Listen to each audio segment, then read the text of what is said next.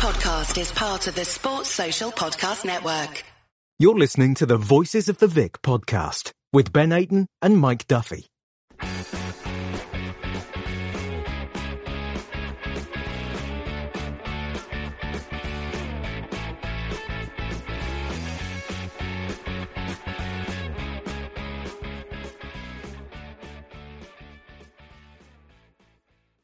Hello and welcome to the Voices of the Vic podcast with me, Mike Duffy and Ben Aiton. It's 7:07 on Wednesday morning. It's the morning after the night before and Watford won away. Yes, we won away at Deepdale for the first time since 1979. And here to talk to me about it, as always, is Ben Aiton. Ben, how are you doing this morning, mate? Good morning, mate. Very tired. I've been up since 5:30. My daughter woke up at 5:30 for a feed. Woke up early, fed her, and then it was about 6:15 when she went back to sleep. And I was like, "Well, my alarm was set for 6:30 for this podcast, so I might as well stay awake." So I'm feeling it a little bit today, but I'm sure an energy drink will help me get through the day because I've got work soon. So yeah. But apart from that, I'm feeling all right, mate. How are you? Good stuff. Yeah. Likewise, mate. My alarm was set for 1:45, and I was up before then anyway. So I thought there's no point going back to sleep. But as I tweeted last night, it's always better getting up early when you've won the night before. And considering we were playing away, that's a pretty rare thing for Watford to do. So I can't wait to get stuck into it, mate. As always, we'll start with the team news. This was the biggie, wasn't it, Ben? This was the one everyone was waiting for come 6 o'clock. Was Xisco going to stick or was he going to twist? Was he going to change the system that got us that 6-0 win? I don't think anybody expected us to go and win 6-0 again, but it was the whole, right, we've played so well using that formation and we look so much better. Surely he's not going to change it. There are a few worries that maybe Andre Gray was going to come in, maybe Troy Deeney was going to come in, and we were going to perhaps change a lot. Luckily, Ben, come 6 o'clock, the only change was Cathcart coming in for Troost-Ekong. Yeah, and I would take that all day long. Didn't want too many changes to the team. We need to try and keep a consistency now with our starting 11. And just to make one change, I think we all would have taken that all day long. And for it to be in our back line where we look quite solid as well, had no issues for Cathcart coming in at all. He needs to maybe get some game time now after coming back from injury. Troost-Ekong possibly needed a bit of a rest as well. So he slotted in really well at the back and I was impressed with him last night. So yeah, I was happy with the formation sticking with a 4-3-3. Like I say, we need to keep the consistency. We need to keep the momentum. So yeah, Xisco got a massive tick last night for team selection and formation. Yeah, massively. And, throughout the game, I know I'm jumping ahead a little bit here, but throughout the game, you saw him and his assistant just pacing up and down that touchline, shouting instructions, making sure that we were pressing all the time, which is something we don't do very regularly away from home. But yeah, that you know what? That's the first time I've noticed him do it. That's the first time I've seen him do it this season. Really, well, noticeably, he was right on the touchline, wasn't he? Barking orders at everyone last night, and I think it really helped the performance last night. Yeah, massively, and I think they were playing crowd music as well because I switched on Hive Live and there was crowd music. I was like, Hive Live never play crowd music. And then I think John Marks alluded to it. So that must have been, Xisco and his number 2 must have a pair of sore throats this morning. So, but listen, I'm happy because we've won. But yeah, one change, that was brilliant. Everyone breathed a huge sigh of relief. We always put a tweet out asking for score predictions, and the amount of people that says, I'll let you know at 6 p.m, there was literally that much riding on it. I was texting my mate Ben, who's a Preston fan, and I was saying, I says, I'll find out at 6 o'clock whether we're going to take this seriously or not. We also learned as well that Troy will be sidelined for a short period of time to allow for a couple of niggling injuries to recover. Hopefully it's not a repeat of that knee injury that he had towards the back end of last season that kept him out for a large part of this season. We do wish him all the best, unlike some idiots on social media that are happy for his injury. I can never get my head around that. Yes, there's question marks over his performances this season, but to wish an injury on him and to say, to be happy that he's injured and that it's out of order in my eyes, really is. But I think the main thing, Ben, which was very good to see, was we won't talk about this first half too much because there weren't really much to talk about, but in terms of possession-wise and creating chances or half chances, we were much better. Considering we're away from home, we just looked so much more energetic, so much more on it.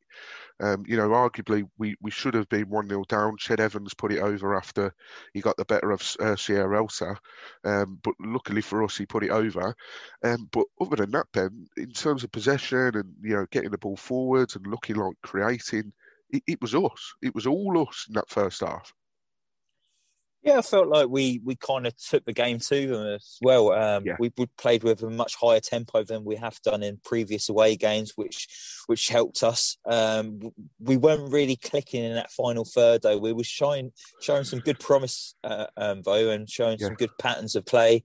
I thought our press was really good yesterday. Our press was really aggressive, and the work rate from the midfield three was brilliant. I really like the look of Husey and Cleverley in that midfield together. I think Husey complements Cleverley a lot, and I just thought them two particularly were outstanding yesterday. Their work rate and determination, desire, there was breaking up play, there was pressing high, there was winning the ball back, there was their passing was brilliant. I just thought them two in the middle of the park was outstanding yesterday.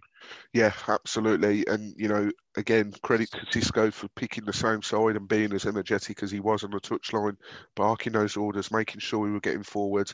The amount of space, I don't know if you picked up on it, Ben, but the amount of space we had in the middle as well. And then out on the wide, Kiko Femenia had the freedom of Lancashire at one stage. He was in that much space over on the right-hand side. So, it was good to see him getting forward. Obviously, he come back a couple of games ago when we've really missed him. But yeah, it really was great to see. We've talked about Cleverley on this pod before, but he was absolutely superb. He did not stop running yesterday. Chalobah as well, Ben. We've talked about his performances being up and down this season. I thought he had another decent performance yesterday. There were a few moments where you thought, I wonder if he'll maybe take a yellow card so he can get this suspension out of the way and be back for Bournemouth. Like, that's what fans are talking about now. And considering the other week, he was absolutely terrible. Well, a couple of months ago, he was absolutely terrible, according to fans, and nobody wanted him to start. And now we want to make sure that he's not suspended for a big game against Bournemouth. So would you agree with that, Ben? Do you think his performances have really turned the corner recently? Yeah, I mentioned this probably about 4 or 5 weeks ago that we could see a notable change in Chalobah, and his performances have definitely upped since the start of the season. Chalobah is one of those players who needs to be playing constantly and consistently well for his performances to be doing well. And he has looked a lot better recently in the last 5 to 6 weeks. I think competition from Dan Gosling as well is up in his game a bit as well. But it's interesting to see that people have got one eye on the Bournemouth game now, thinking, Chalobah maybe needed to take another yellow card there just so he got 2 games rest. But I see it as, I think he's probably going to get rested for the weekend against Derby. There's a few days in between now till Friday when we play Derby at home.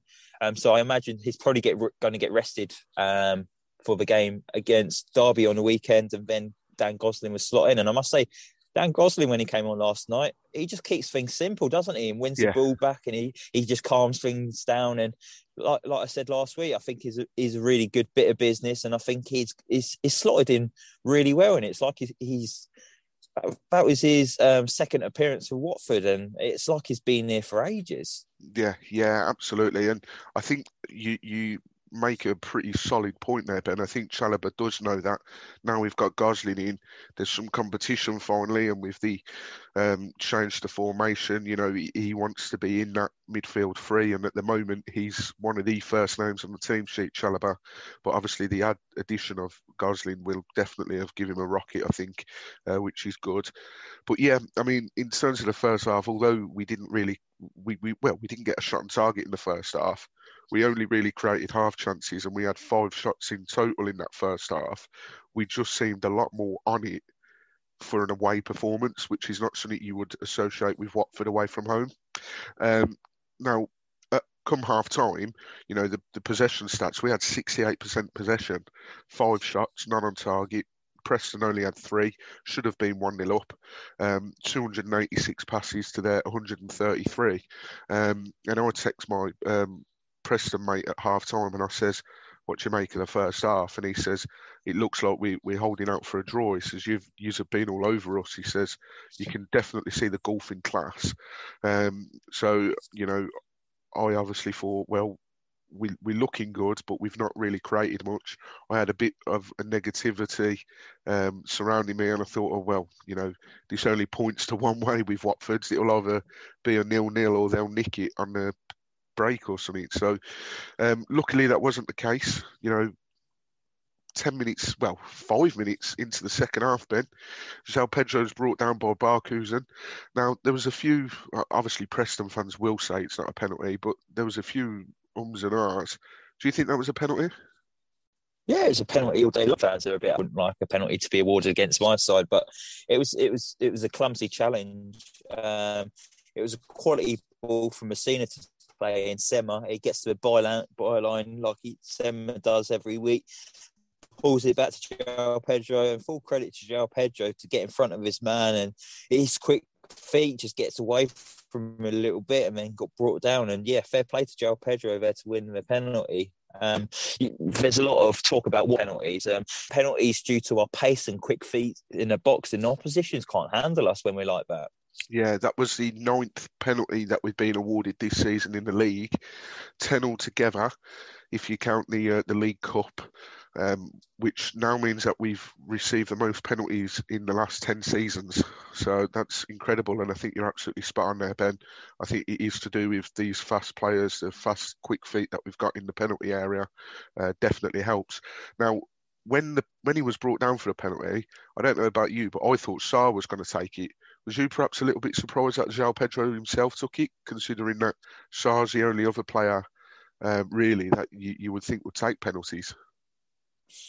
No, I wanted Pedro to take it, and I thought he would take it.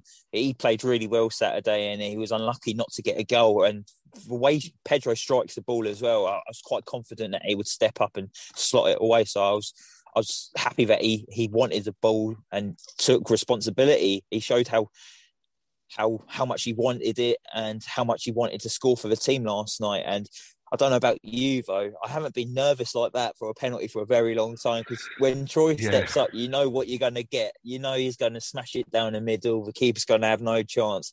When someone else steps up like Pedro, it's like, oh, is the keeper going to save it here? I actually started to doubt Pedro a little bit, but fair play to Pedro. He calmly took his run up, and then he just calmly slotted it into the corner, like right into the side netting of the net, and keepers can't get it when you do that. So the absolute superb penalty from Pedro. Yeah, and I'm with you, mate. Because it wasn't Troy, I was like, I think he's going to save this. I think he's going to save this. Whereas as Troy, as you've said, just blasts it, so you got no chance. I think we were maybe a tad fortunate because it went through the goalkeeper's hands because he dived the right way, and that gave me a bloody heart attack that he dived the right way. I thought he saved it, but no, as you say, made no mistake from the spot, and that's his 7th for the season, I think now. So I think there's him, Sarr and Troy all on 7 goals this season, I think. I should know because you put the stats out the other day on the Twitter page, but yeah. Yes, that's right. One player I want to talk about, Ben, now that we're talking about the second half, and the only reason I want to point him out is because I think he had a bit of a shaky first half, which is unlike this player. But Sierralta, he had a he had a bit of a shaky first half, but second half he was absolutely superb. And we've had a question from Twitter from WFC Josh, and he said, "Do you think there's any better centre backs in the Championship at the moment than Sierralta?" At the moment, going off form, I don't think anyone else comes into comparison with Sierralta in the Watford side or in the Championship. I had a quick look this morning into a bit of stats in Sierralta that I'm actually going to tweet from the account later on. In 12 Championship games, Sierralta has helped Watford keep 8 clean sheets. Wow. So in 4 games, only in 4 games Watford have conceded. And to think that he's still 23 as well, he's still got a massive amount of potential to fill. He's just another fine example of the Pozzo network unearthing another gem, isn't it, really? To think that he came in from Udinese and we just thought, he's just going to be a bit part player. He's just going to play when there's some injuries and then he'll be back out the side. Tell you what, Cabaselli has got a massive, massive job to come back into his side and win his spot back, because I don't think he's going to do it. And if you look from when Sierralta came into the starting lineup, since then, if the season started when Sierralta started, he would have been my player of the season, because he's been absolutely top draw. And I don't know if this might be a bit of an exaggeration, but I feel like he's got the presence of a Van Dijk at the back. Yeah, no, well, he's a big physical player, isn't he? He wins a lot in the air. I think Lou Orns tweeted from his account not long ago that in terms of aerial duels, he's one of the best out there at the moment in the league, certainly amongst the defenders for Watford. And to have two big centre backs in, like, physically, with Sierralta and Troost-Ekong, he's built a brilliant partnership with Troost-Ekong, and although the first half was a bit shaky, that second half, him and Cathcart were superb. Experience next to him is always going to help. But I think you're absolutely spot on. And to think as well, he played one of the cup games. I can't remember whether it was Oxford or Newport. He got sent. Did he get? No, that was Pereira that got sent off at Newport. But he played one of the cup games, and we thought he had a proper shaky game, which you could understand against Oxford, because he'd only just come to play in England, etc. And then any mention of him on the bench, everyone was like, "Oh God, like, please don't bring him on." And then he got his break because of injury. The Chileans were right, Ben. Those Chileans in the Watford's mentions were absolutely spot on. He has been nothing short of superb so far, and I don't think it's an exaggeration at all, Ben. I think had he started from the start of the season and played that well, he would definitely be in for player of the season shout, 100%. Now, going back to the game itself, Ben, we went 1-0 up, obviously, and then usually when Watford go 1-0 up away from home with a penalty, like has happened various times this season, we tend to sit back and then think, okay, we've got that 1-0 lead, let's see it out. There was a difference, Ben. We didn't see that from Watford. We wanted more goals. This is where we saw Munoz and his number 2 be more sort of animated on the sideline and really push the players to keep pressing. And that was refreshing to see, wasn't it, Ben? That we weren't just going to sit there on a 1-0 lead, especially at Preston, because that was not the best pitch and they were really pinning it on us towards the end of the game. Yeah, we really dug in deep yesterday, and it was a really gritty away performance, wasn't it? But it was a really well drilled performance. It was perfect, really. To come away from home, get the clean sheet. We got the guts. It was a penalty, but I think if we didn't get the penalty, we would have pushed forward to actually score a goal from open play. Opportunities yesterday. You couldn't say that with a performance that Coventry away, we was really lacklustre that game. But yesterday there was a bit of urgency, and there was good patterns of play, and we was getting into good areas. We just couldn't really get our shot away. But I really liked our build-up yesterday and our patience off the ball. And like you say, with Cisco and his number 2 on the touchline, it really, their energy ended up going onto the pitch, I felt, and it really helped us in those last final 20 minutes, because it was getting a bit nervy. But like you say, when we was getting the ball, we was looking to get forward and we was looking to score still. I think there was a lovely bit of interchange, maybe around a 60-minute mark between Sarr and Pedro, a few flicks, and it set Kiko away. And Kiko, our right back, was the furthest man forward, and he got into a penalty box and he was unlucky to just have a shot on the edge of the box, and he won the free kick. I thought we actually scored a free kick for once. Yeah. I thought that free kick, I thought it was in. Probably the best chance since James Garner's, which hit the bar against Reading earlier this season. And then obviously another one, I think Dan Gosling was through. He somehow managed to turn his man in the penalty area, but couldn't get the shot away and won us a corner. And then obviously towards the end, I think we countered 4-on-2, and Zinkernagel couldn't find the final ball to put Paritza through, and who knows what could have happened there. That was so frustration. Yeah, it was massively. Not forgetting as well, Ben, remember Hughesy fired one across the goal line, and I think it deflected off Zinkernagel. Yeah. And then it just wouldn't find its way in the end. But was you going to say something about that 4-on-2, Ben? Sorry.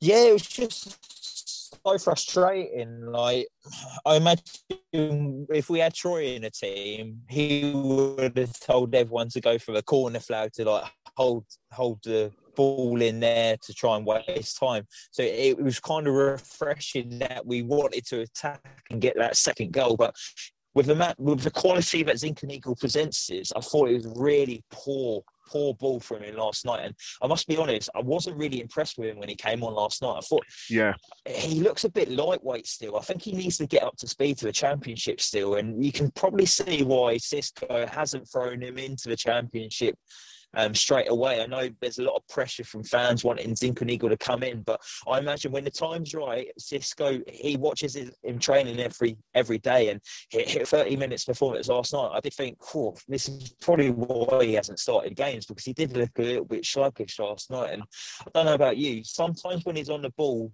in our pirouette just to get away from his man, and it's like, I wish you wouldn't do it in that areas. Do it a bit further up the pitch, because he does lose the ball sometimes, and it's just do it in the right area. He's still learning to get into grips with the Championship, because it's completely different from the Norwegian league.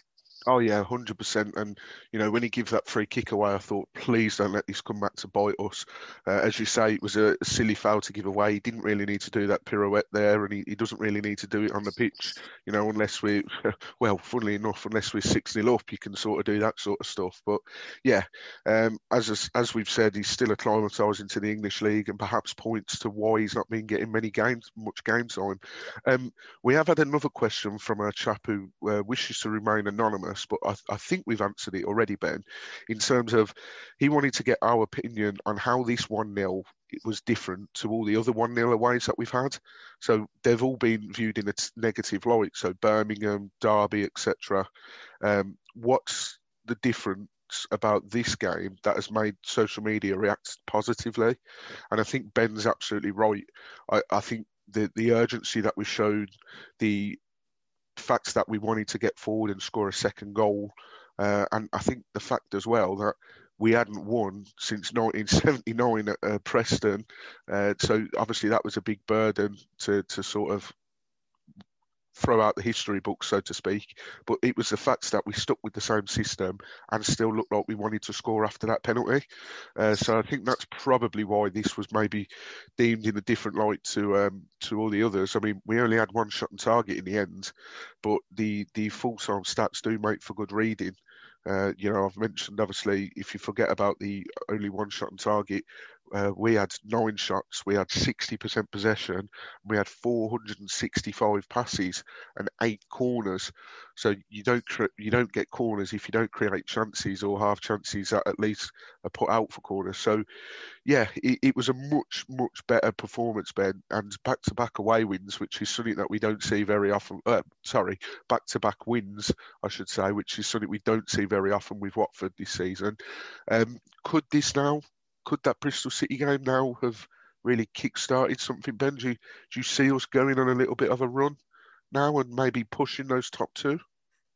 Yeah, it's what we need. We need to put a string of performances together and get back-to-back wins. It was good to see that we actually dug in deep last night to grind out that 1-0 victory. Like you say, I think it's completely different to the other two victories that we've won 1-0 this season away from home. Completely different to Derby. There was actual performance last night, and same with Birmingham away. There was a performance and desire last night, whereas the Derby away win, it just took a spectacular goal from Pedro to actually win it, and then Birmingham, we weren't really in the game, and then it took a penalty to win it. Whereas last night we dominated the game in spells, and we looked the only team that took any interest in the game to actually win last night. But yeah, I think I've seen a stat floating around social media this morning as well, saying that it took Vladimir Ivic 10 games to win 2 away games, where it's taken Cisco 5 away games to win 2 away games now. I think it is crucial that we sort out our away form. And since Muniz has came in, I think we're slowly getting our away form sorted out now. Yes, we drew 0-0 away to Coventry and 0-0 to Millwall, but we've also picked up a massive 3 points at Stoke, and now another big 3 points at Preston. I don't know if he's actually lost the game. Oh yeah, he lost to Swansea away this season as well, in his first away game. Yeah, but I think the signs are looking good. I think the main thing was that we needed to keep the same formation and keep the majority of the starting 11 together, because I do see a bit more of a team spirit since the Bristol City game. There's a lot more togetherness. I don't think there's as many players getting on each other's backs when things are going a bit wrong. I don't think there's lots of moaning. There's lots of encouragement going on out there. It's just been beaten, or 5 games back-to-back wins. I think we can look to push on to maybe 8 games to 10 games and just keep going. Look, Brentford went to like 20 odd games unbeaten, so I imagine we could do it as we could do exactly the same. We've got quality in our squad. It's just getting the best out of it. But now we're playing our players in the best positions. We're certainly seeing the rewards of it. Yeah, absolutely. And you mentioned Ivic there. Obviously, took him how long to get so many away wins, and then Muniz coming in. That clean sheet we had last night, I think it was something ridiculous. Like we've now recorded 3 clean sheets in a row away from home, I believe, for the first time since September, and just the second time this season. Wow. And that was right at the start of the season. So I think Sheffield Wednesday was in that run. So that's how early in the season it was. Sorry, Ben, you've got... I got another stat for you as well. Daniel Batman. I know he didn't have much to do last night, but in 8 championship games, he's now kept 6 clean sheets. Incredible, absolutely incredible. And I'll hold my hands up. I wasn't sort of convinced by him from last season, and I was only basing it off the Tranmere games, but he just looked so shaky, and I just thought, is he going to be able to make the step up? And fair play to him, he's done absolutely superb. Long may it continue, and I feel comfortable with Bachmann in now. I'm not feeling like we need to get them faster back quick. Like, yes, he will be good, and that debate we can have on another episode, but Bachmann is more than capable of filling the gloves, I should say, of Ben Foster. You mentioned, obviously, one of the teams that we won 1-0 away at, and it's been ugly this season, is Derby. That's who we've got next. The games are coming thick and fast now, so we're playing again in 2 days' time as we record this. We're in front of the Sky cameras at the Vic, Derby at home. And Ben actually spoke to the Rams Review podcast, which I believe will be out today. So keep an eye on that. We'll give it a retweet. And I actually spoke to them. So when Ben spoke to them to record for their podcast, I then spoke to them to record our podcast. I sat down and spoke to Corey and Jason from the Rams Review podcast to get their viewpoint from the Derby camp heading into the game at Vicarage Road this Friday night. And this is what we chatted about.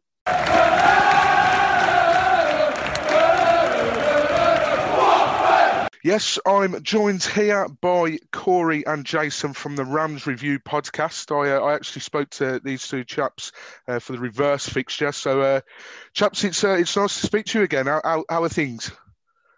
Yeah, not too good, Mike. Thank you for having us on again. And I appreciate you always picking up our calls when we call. Not many people do that, Jason, when I call. They don't normally pick up a second time. No. But it's great. It's great to be on, Mike, on your pod, and it's great to see you again, mate. I hope you're well. I'm good. I know that was your question. I'm doing well. Good stuff. Jason, you well? Yeah, I'm very well, thank you, mate. Obviously, we're both in this side of the country. It's been obviously, it's all right. Plenty of football. I'm glad they didn't stop it. I know there was a little bit of a talk. I'm glad that got quashed.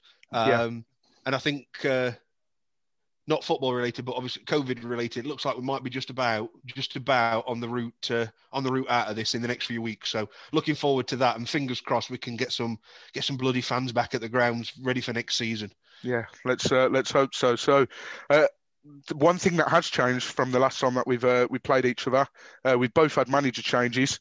So, Corey, just starting with you. Obviously, you sacked Cocu, and now you've got Wayne Rooney at the helm.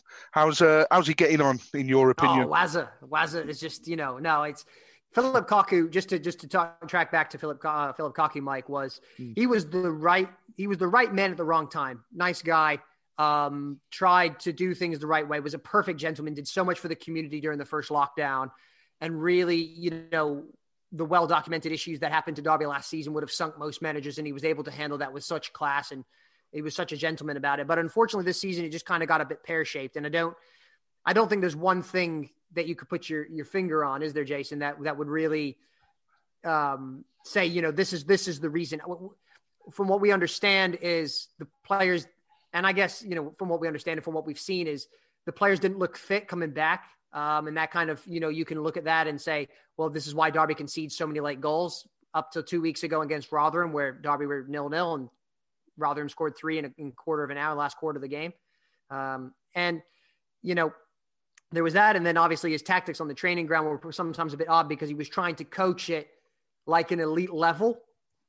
And this is no disrespect to anybody in the championship, because they're way better footballers than me, but he's looking at trying to coach players that are in that upper echelon of world-class elite talent. And then you come down to the championship, and sometimes the players can't get necessarily the ideas. They don't necessarily come across, because it's just, I don't really understand what you're trying to talk and whatever. So that was a bit of a strange thing. And it always kind of felt like Wayne Rooney was in there to kind of eventually take over, didn't it, Jason? He was kind of always there, where it was like Wayne's in the back and he's kind of waiting here. And they had Rossinier, who's a very experienced, or who's got all the pro licenses and whatever. And so then Cocu eventually goes because there was a dour performance at Middlesbrough. And oddly enough, that was also Wayne Rooney's last game. So Wayne Rooney the great England legend, was retired by Middlesbrough. It's literally, never thought how that would end. And Derby tried this very strange coaching by committee, where they had Rooney and they had Rossinier and they had Shea Given and they had Justin Walker from the academy, and they were all on the touchline shouting different directions, pointing in different directions, and went, and it was not going well at all. And so the famous quote from Rooney is that they got in a room, had a discussion, and they all realized that Rooney was the man to take them forward. And it was like, yeah, I think we all knew Rooney was the man. So he got the official job, and since then, to be honest, they've had top 6 form. So you can't really argue about results, can you, Jason? No, I think the Rooney thing, when he came in, I think everybody kind of went, well, he's clearly, he signed as a player coach. We know that was well documented. But I think everybody kind of had one eye on the fact that if Cocu went, for want of a better phrase, tits up, then Rooney would have been the one that took over. And I think, as Corey mentioned, I think pre-lockdown, we saw Rooney in some decent form, and then after lockdown, the guy just lost all sort of form and fitness. And I think attitude went. I think application went. When we restarted, he never. It must have been that. Obviously, that back end of last season and coming into this season must be probably a 15-game stretch. I could probably pull out one performance where Wayne Rooney played anywhere near good enough to be in the championship. So it was one of those, and it just went horribly wrong. We don't know what was going off in the dressing room. I think, me and Corey have certainly said this. 10th place finish for Derby last season was a massive punching above the weight. Derby didn't play like a top 10 side, nowhere near. And I think that proved the first I think it was 11, 12 games of this season, we played the way and got the results of what we'd kind of seen in the first 6 months under Koku. Just echo everything that Corey said. Great lad, nice bloke, did everything for the club, did everything right. He tried to play a style of football that he just didn't have the team for. And he came across as... He didn't come across as a disciplinarian, I suppose is the best way. And it did look as if one or two of the senior players could get away with certain things. Obviously, the whole signing of Wayne Rooney was a bit of an odd one.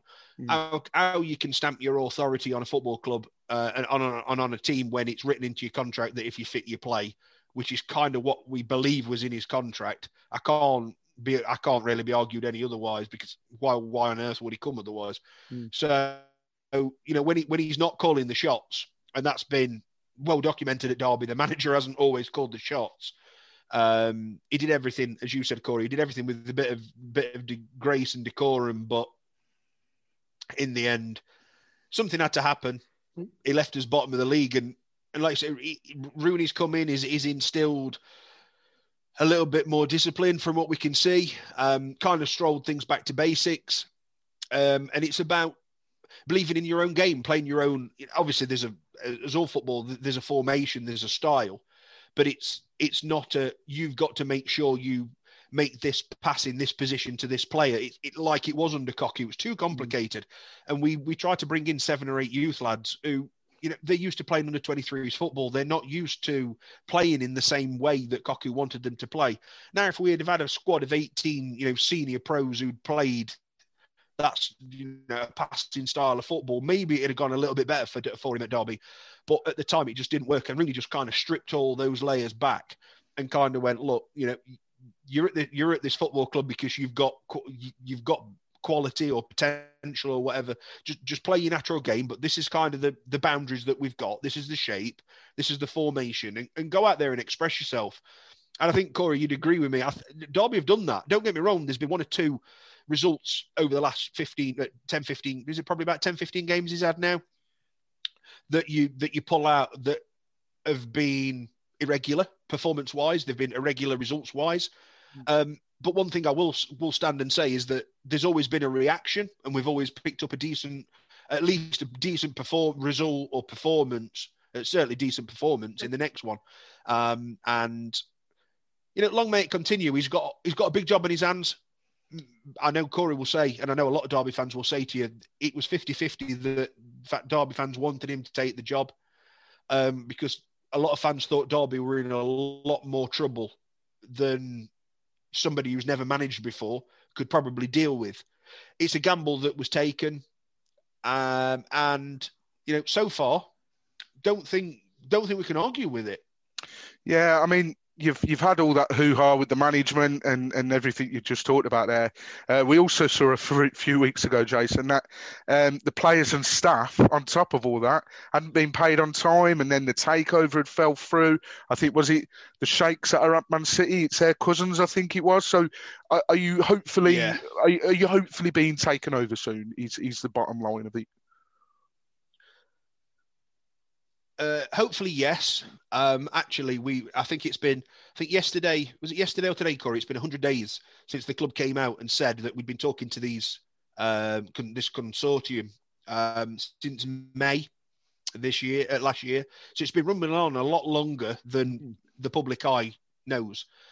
And for the first 3 or 4 weeks, everything went really, really, really quickly, and it sounded as if the deal was done. It was agreed in principle. The EFL did their fairness, wellness check, whatever, fit and proper persons. All that was passed in about November, wasn't it, Corey? I think, and then it'll be done in the next 2 weeks. It'll be done in the next 2 weeks. It'll be done in the next 48 hours. And we're still rumbling on in March. And funnily enough, 2 bits of information that kind of answer this question now is that, one, I think it was broke at the weekend that there's an American consortium on standby, as it's been written. So it looks like the takeover from Sheikh Khalid is gone. And actually, our chairman was in the newspaper at the weekend with the Daily Mail on Sunday, whichever one it was, basically saying, I have to sell the club because he's well, but I don't wish to say it, but it sounds like he's not well at all, ill-wise. Sounds like he needs to get out. He did say that the deal with Sheikh Khalid Mansour, or whatever his name is, Bin Zayed Group, as the consortium's known, is still live. It's still on the table. It's not, but it's been like that since November. So it does look as if this American one may well be a bit more. And I mean, I've not looked into it. Corey, you may have done. Over the last probably 3 months, we've taken out a couple of loans from an MSD group who own Dell computers consortium as such, that apparently are waiting in the wings in case this one does fall through. But as I say, as of a day ago, pretty much, the chairman's turned around and said the other deal's still on the table. It's all signed off in principle. There's clearly a problem financially or a couple of finer points, but he has pointed out and said the deal's done in principle, but the deal is definitely not done at this moment in time. So it's another waiting game, isn't it, Corey? It is. And Mike, I just want to illustrate for your listeners that Derby County is not a single entity. There's actually 5 clubs within Derby County. There's the hospitality, the stadium, the club, the training facility, and I think corporate as well. So there's 5 different clubs or 5 different companies that are owned by shell companies that are eventually owned by Mel Morris. And so what the Bin Zayed Group's trying to do is they're trying to not purchase one entity, they're trying to purchase 5. Now, the loans from MSD that have been taken out against the stadium, which Mel Morris owns, and Moore Farm, which Mel owns, and 2 independent companies. So he's taken out loans against them of 20 and 30 million.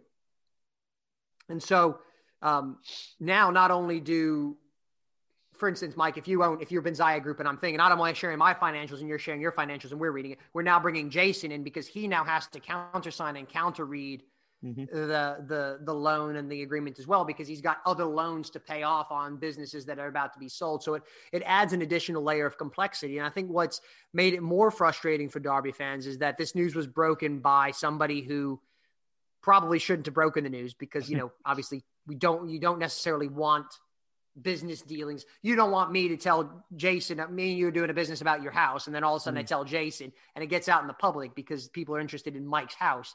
It makes the deal to get done between me and you a lot more difficult. And I think another thing that adds complexity and a layer of frustration for the fans is obviously the fans can't go to the stadium. They can't hear from people when they're coming in and out of the ground. And the club's put out some tersely worded statements. Has not been very forthcoming with it, which is okay because it's a privately owned company. They don't have to. But from what we understand, when the Bin Zayed Group, I've spoken to a couple people who know people within Bin Zayed, that the deal's still very much alive. The deal with Mel Morris is like Jason said, he came out in the Daily Mail. He's had some health problems. He's willing to sell it. And then the news breaks of the American Consortium, which I may or may not be a part. I cannot confirm or deny, but this might very soon be the official podcast of Derby. I don't know. I'm just saying it might, possibly, maybe one day. But yeah, and so that's coming through. So it wouldn't be surprising to see MSD Holding, which is chaired by Michael Dell, owner of Dell Computers, in his consortium. All rich people have it. They just have consortiums, right? Yeah. Instead of just having any money, they have a consortium. So it's like making it just not Corey and Jason. It's a consortium. So it's like very weird. Rich people have a very weird way of doing business, which I don't have a consortium, which tells you exactly why I'm doing what I'm doing. But yeah. And so it just adds an extra layer of complexity. And to the players' wages is, again, it added another layer of frustration and distraction that was not needed by the club at the time. When you're fighting relegation, you don't need to be like, players haven't been paid in 6 weeks. It's now been 7 weeks. And then they took out a loan to pay the wages and then hadn't paid the January wages. And then there was a rumor that players were considering going on strike. And then people were like, well, why doesn't Wayne Rooney just pay all their wages? Yeah, well, that's great. But you're not, if you're in your job and your colleagues are furloughed, you're not going to be like, I'll pay their weekly wages. Like, okay, that's fine. It's just not going to happen. That's a stupid suggestion. He's not going to give his own money, as I wouldn't, as you wouldn't, as Jason wouldn't, We're all giving people. We all giving up. I'm not going to pay my wages for my colleagues. I'm not going to do that. That's just crazy. Yeah. That's the business side of the house. And so we just added an extra layer of distraction that Derby didn't need. And I think it showed in a couple of their performances that I think the first Rotherham game just was like at Pride Park. It was just like Rotherham, I think, took them to the sword. And it was like you could just see the players hadn't been paid in 6 weeks. And you don't want to see anybody go. And yes, okay, footballers earn a lot of money. It's not the footballers' fault that they earn a lot of money. It's what I come in and you say, come play for me for 50 grand a week, I'm going to come. I don't care whether it's Watford, Derby, whoever. I'll put on it doesn't matter. Ilkeston Town shirt. It does not matter to me. Solihull Moors. I don't care. I'll go where the money is. And that's not to make them feel like mercenaries. But if you work at Asda and then Tesco offer you more money, you're going to go to Tesco because you're doing the same job for more money. You'd be stupid not to. Obviously, unless you love your colleagues and you've got the pension plan, whatever. But being flippant aside is, the players should have been paid the wages that they were earned or that they earned at the time. And it was just an unfortunate situation. So hopefully that's all now behind us now, because I think the players have been paid. So hopefully Derby can turn the page on this book of the season, which is becoming larger and larger volumes week by week. It's just, you read this stuff and you think, man, a wages thing would be like big news for football club. And then you're sitting here and Jason and I podcast on Derby at least twice a week. And it's like, just literally, sometimes it didn't even flash above the radar as a discussion point with the crazy stuff that goes on at the football club, which is just absolutely nuts. But yeah, short story is it was a distraction that was unnecessary. It showed, and hopefully now that the wages have been paid, Derby can move on. But it's not good optics. It's just not good. No, I mean, sticking with the players, I want to talk about one player in particular, Corey. He signed just after we played you, I think, or it was just before, but he was ineligible to play. Colin Kazim-Richards, he's really hit the ground running there, hasn't he? Absolute legend. Build him a statue. Cult hero. No, he liked one of our tweets the other day. I saw that. Yeah, he retweeted it, didn't he? Absolute legend. Absolute legend. Now, if people, instead of just liking the tweet, listen to our podcast for 5 seconds, we'd be much better off. But no, he's come in and he was a bit of a strange one because Derby had this kind of long search for a center forward number 9 since the departure of Chris Martin. And Chris Martin, I'm sure you're well aware, Mike, was beloved by Derby fans. Absolutely one of the, he's in the top 10 goal scorers of all time for the club. Obvious, amazing. And he had several seasons out on loan, and sometimes a player and a club just fit together and it just worked. It was like a peanut butter jelly sandwich. It was just like perfect unison, harmony. And then obviously Chris left and there was this kind of void, and they were trying to get Cedar Dursun from Darmstadt, but they couldn't get the deal done. And then they were going to wait till January, and the Brexit happened. So Cedar kind of fell through. He's not coming. So they kind of roll up and they're like, surprise, 34-year-old Colin Kazim-Richards, who was released from a Mexican team. He's like 12th team in 8 different countries. Surprise. He's rolling up now. And you're kind of like, oh yeah, I remember him from Blackburn years ago. He's still playing. I know he played for Turkey and he changed his name to Colin Kazim and whatever.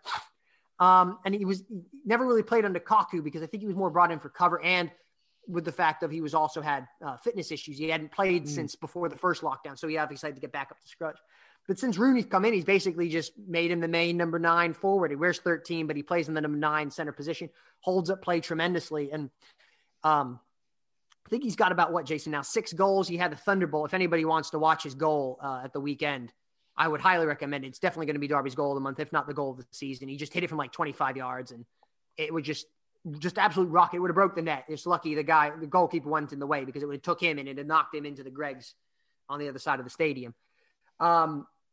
But yeah, it was just a bit of a strange one, but he's really come on. He's done a good couple interviews with Derby, and he's really kind of summed up his characters, kind of summed up this kind of team, because he said he looked at the bottom of the table and didn't really understand why Derby were down there. And it was all about grinding and putting in gritty performances. And, that kind of goes to what Wayne Rooney simplified Derby, and Colin Kazim-Richards had added this grit. And, mostly us as Derby fans, we look at Derby as trying to play it on the floor and playing a nice kind of sexy football kind of things. You remember the McLaren era where they taken teams.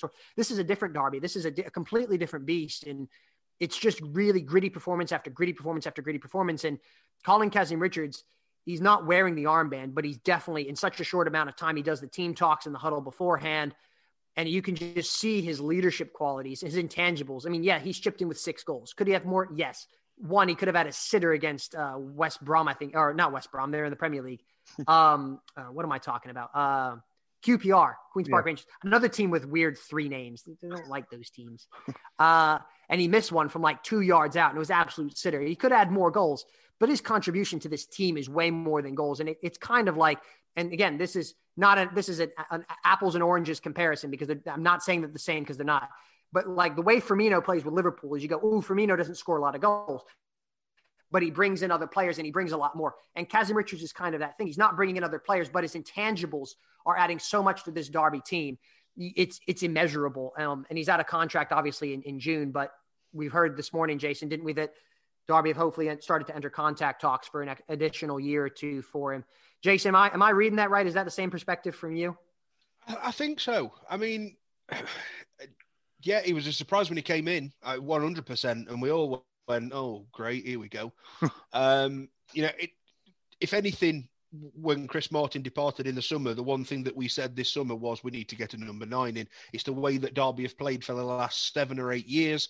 You can't, even with a new manager coming in, you can't all of them expect them to just go, boom, you're playing 4-4-2 now. It doesn't necessarily work that way. So we had to sign a striker in the summer. And Corey alluded to it there. We went for Serda Durson, and there was a couple of other names linked. None of them worked out. And it was like the transfer window shut, and we were like, we've not got a number 9. We'd got Martin Waghorn on the books, but he was injured. So we were, I mean, to be honest with you, Corey, I actually couldn't even tell where we started up front for the first 5 or 6 games of the season. But certainly not the ones that needed to be up there. Let's put it that way. And yeah, it was a gamble. Free transfer, probably not on a great deal of money. But Corey's right. He came in with just this attitude on the pitch and this persona. And one of the points I alluded to earlier, I think under Cocker, I think Derby were easy. I think the workload was easy. That just everything around the club was very lazy, if that's the right word. Wayne Rooney won't put up with that kind of crap. Let's put it that way. You wouldn't think that's his, that's been his mantra throughout his season, throughout his career. And then, somebody like Colin, who you listen to, as Corey said in interviews, he comes across in such a great way. Just didn't stand for it. And it was a case of, look, you players, you're either going to have to pull your fingers out because Derby are in trouble because we were bottom of the league. You really are going to have to put, if you want to play for this football club, you're really going to have to pull your fingers out. And he has been quite, from what we hear, he's been quite a big influence on the dressing room and on the pitch. And it's what Derby needed. It's why Derby needed that focal point. It's not just the way that they play, but they needed somebody up there. Especially when we choose our goalkeeper to be the captain, which is fine. I ain't got a problem with that. But the goalkeeper's not having an influence at the top of the pitch. So you've got to have multiple leaders on the pitch. I get all that, but he's done something, and again, to add the goals that he has, I think it's 6 in 15 or 6 in 17, something like that. He's got about a 2.7 goals to game ratio. He's never been that clinical in his career. So that's great. And Corey's right. He's missed 3 or 4. He could be in double figures already in such a short amount of time. And hence why Derby are opening contract talks with him for another year as well, for his on and off the field influences. Without him, Derby would be bang in trouble, Mike. There's no doubt about that. Derby did not look anywhere near the same side because we were playing a style of football without a focal point, and that's what we needed in the way that we played. Without him, we would probably still be bottom of the league. Yeah. So with that, you can't really. I don't think many Derby fans would argue that point either. He's keeping Derby afloat. I think is the best way to describe it. He's keeping Derby the right side of the line. Yeah, and just turning our attention, obviously, to the game on Friday. It's on Sky Sports at Vicarage Road. So the last 5 games, only Swansea have picked up more points than Derby themselves with 13. Derby have picked up 12. They're in good company with Brentford as well with the same amount.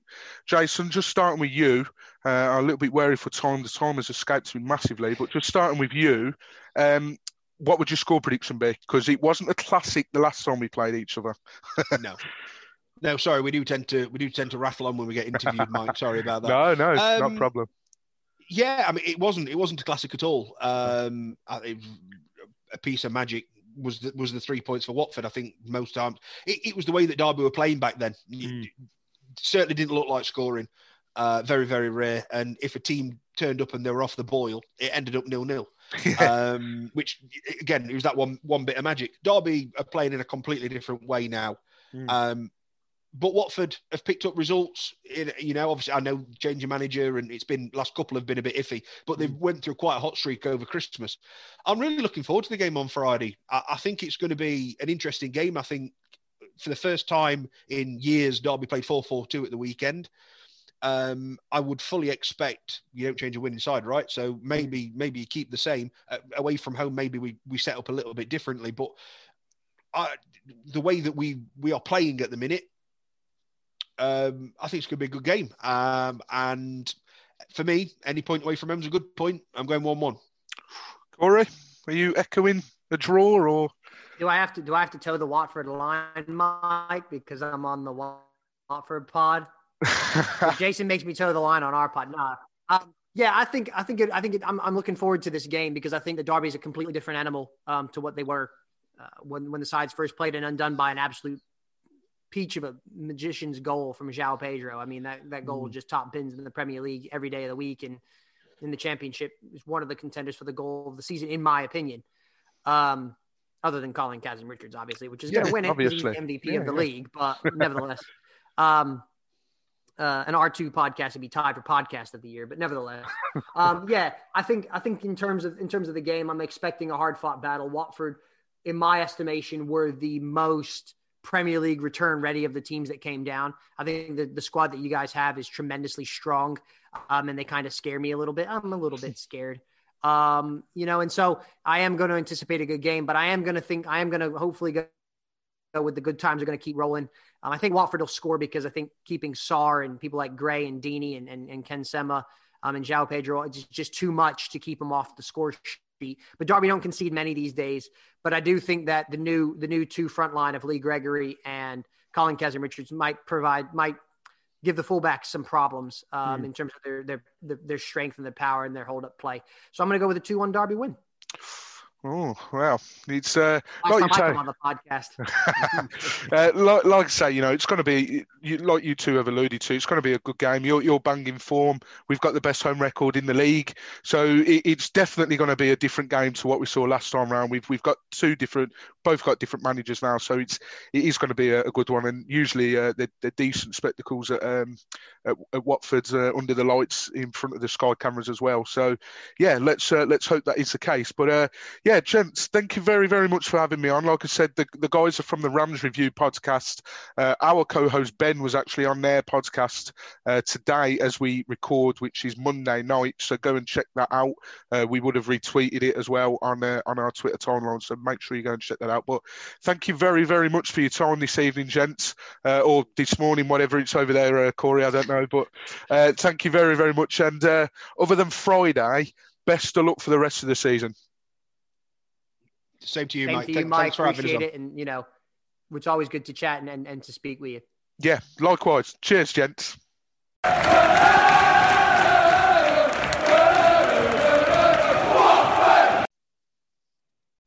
Yeah, so some interesting stuff. They seem quietly confident, Ben, but they're also a bit wary that this will be Wayne Rooney's first real test as a manager. Considering we're at home, we always feel more confident at home. Quickly summarise, how do you feel going into this one, Ben? And then end it with a little score prediction for me. Always more confident when we're playing at home than we are away. Derby are going to be a big task. I think they're going to offer a lot more than we have seen in recent games at the Vic. Wayne Rooney have gotten playing really well. I don't think they've conceded many goals lately since he's taken over as well. I think they're now 6 points clear of the relegation zone after their 2-1 win at Wickham last night. So I'm under no illusions that it's going to be an easy game. It's definitely going to be a tough game. I think it might be one goal in it, but I'm hopeful. So I'm going to go for a 2-1 Watford win. I do think that Derby might possibly score. Yeah, it is going to be tough. They don't concede many on the roads. They've only conceded 14. I mean, the best away defence is obviously ours, and Swansea only conceded 9, but they've only conceded 14 on the road. In 14 games on the road, they've picked up 18 points. So they're just behind us in the away form table. They're sitting in 12th, we're sitting in 11th. So yeah, it'll be a tough game. I'm under no illusion, as you say. Lee Gregory got loads of goals in this league for Millwall. Colin Kazim-Richards has hit the ground running there, and Wayne Rooney's really starting to sort of bed his ideas in, and they're starting to grind out some decent results. So, yeah, it will be a tough game. It will be another close one. I'm feeling a little bit more confident. I just think that now this is it. We can get on a run. So I'm going to go 2-0, and I'm going to go Pedro, and I'm also going to go Will Hughes is going to bag one against his old club, I think. Love it. So, yeah. I must say, though, much like the Preston game, when we do the stats for these games, for the stat pack, the Preston, as we all know, our record at Preston's horrendous. Well, unfortunately, Watford fans, our record at home to Derby over the years hasn't been much better. So the stat packs won't make for great reading, other than one, which concerns a specific player's record against Derby, which you'll see tomorrow on Thursday.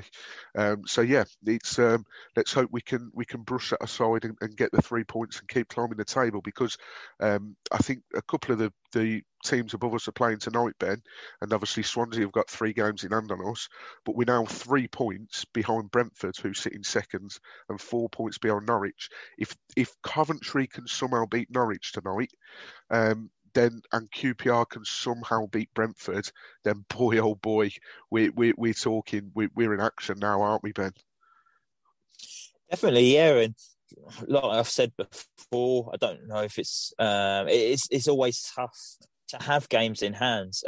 Yes, it looks good because you could potentially, like Swansea, they've got 3 games in hand, so they could potentially get another 9 points there and be 9 points further away from Watford. But you've still got to play those games, and when teams have played in front of you, it kind of adds a bit of pressure on yourself. So it was important we picked up those 3 points last night, because if we didn't, maybe the likes of Norwich, Swansea and Brentford would be like, there's not as much pressure on us to pick up 3 points tonight. So yeah, it's going to be an interesting watch tonight. I think at least one of those teams will not get maximum points, and if they don't, it's going to help us.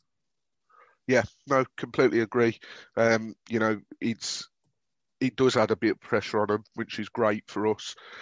So hopefully Coventry, QPR, or Nottingham Forest as well. They're the ones that are playing Swansea. Hopefully one of those 3, if not all 3, can do us a favour tonight, and then we're really in business. But obviously our focus now is on that game in 2 days' time. So the games are coming thick and fast. Obviously after Derby, we travel to Blackburn, and then we travel to Bournemouth before playing Wickham at home. So, the games are coming thick and fast now. So this is where we need to pick up some momentum, and thank God that formation change happened the other day. But in terms of this podcast, that's about it from us, from me and Ben. As always, it's great recording them early in the morning when we've won, not so much when we've lost. But we thank you as always for tuning in. We really do appreciate it, the support we've been getting recently. I know I keep saying it every podcast, but it's because we can't believe it's happening. The support has been absolutely incredible. Keep your questions coming, keep your comments coming. We really do appreciate them.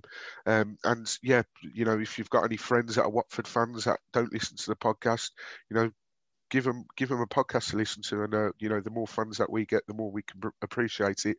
So thank you very, very much for listening. As always, myself and Ben will be back at the weekends. We need to decide whether that will be Saturday morning or the usual Sunday morning. And yes, enjoy the rest of your week. Stay safe. Keep in touch with loved ones, and come on, you Horns.